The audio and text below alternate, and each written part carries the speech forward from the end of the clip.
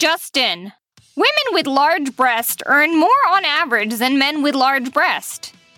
Does that surprise you?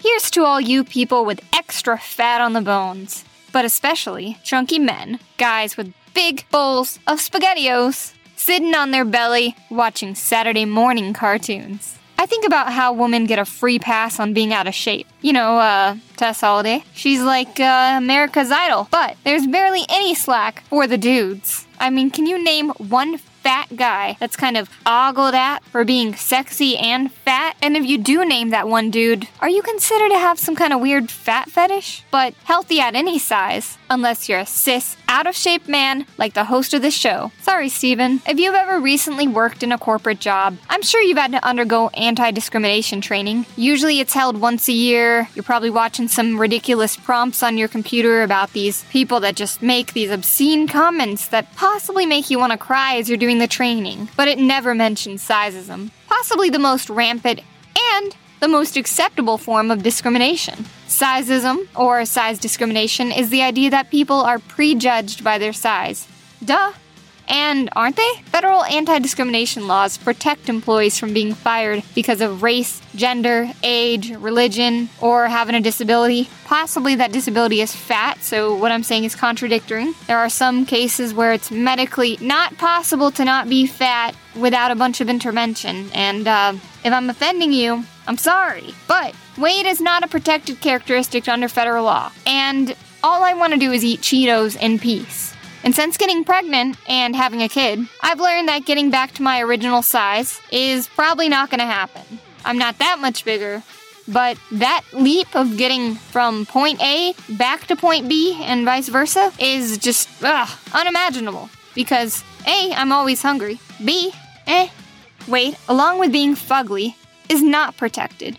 We did not hire you. And the reason is because you're shaped like a pear. It has nothing to do with your wheelchair, sir. It's not your brown skin. It's your fat ass. Back at my first gig working as a deli girl, there was this chick that I went to school with that applied for a job and we weren't hiring. So she asked me about the status of her application and I told her, I'm sorry, we can't hire you because you're just too pretty and my boss thinks that you would intimidate the customers. She seemed moderately surprised, but she accepted my reasoning. I think she was actually pretty flattered. Although it's not illegal, once you're out of K through 12, it's usually socially unacceptable to let someone know that their face makes you want to vomit. But think back to when it's most acceptable. Yeah, those middle school years. Those middle school kids are relentless. They will call you out for having a big snoz, crooked teeth, trying to fix your crooked teeth with braces, breaking your bones, or wearing last year's fashion, or something from Walmart. Some people never grow out of the middle school stage, and those are probably the same people that participated in the fraternity or sorority hazing. Maybe they joined the local police squad, or they just managed the nearest mattress firm.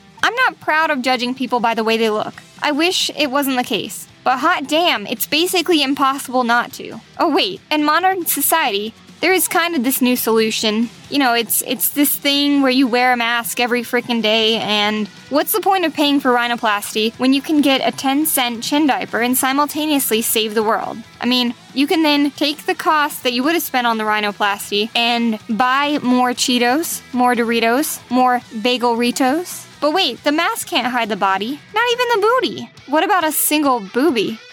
So where's the solution to that? Must we quarantine ourselves to our homes, with the persona tied to a picture, filtered to show our inner beauty, with a lot of that smoothing and maybe even a sparkle?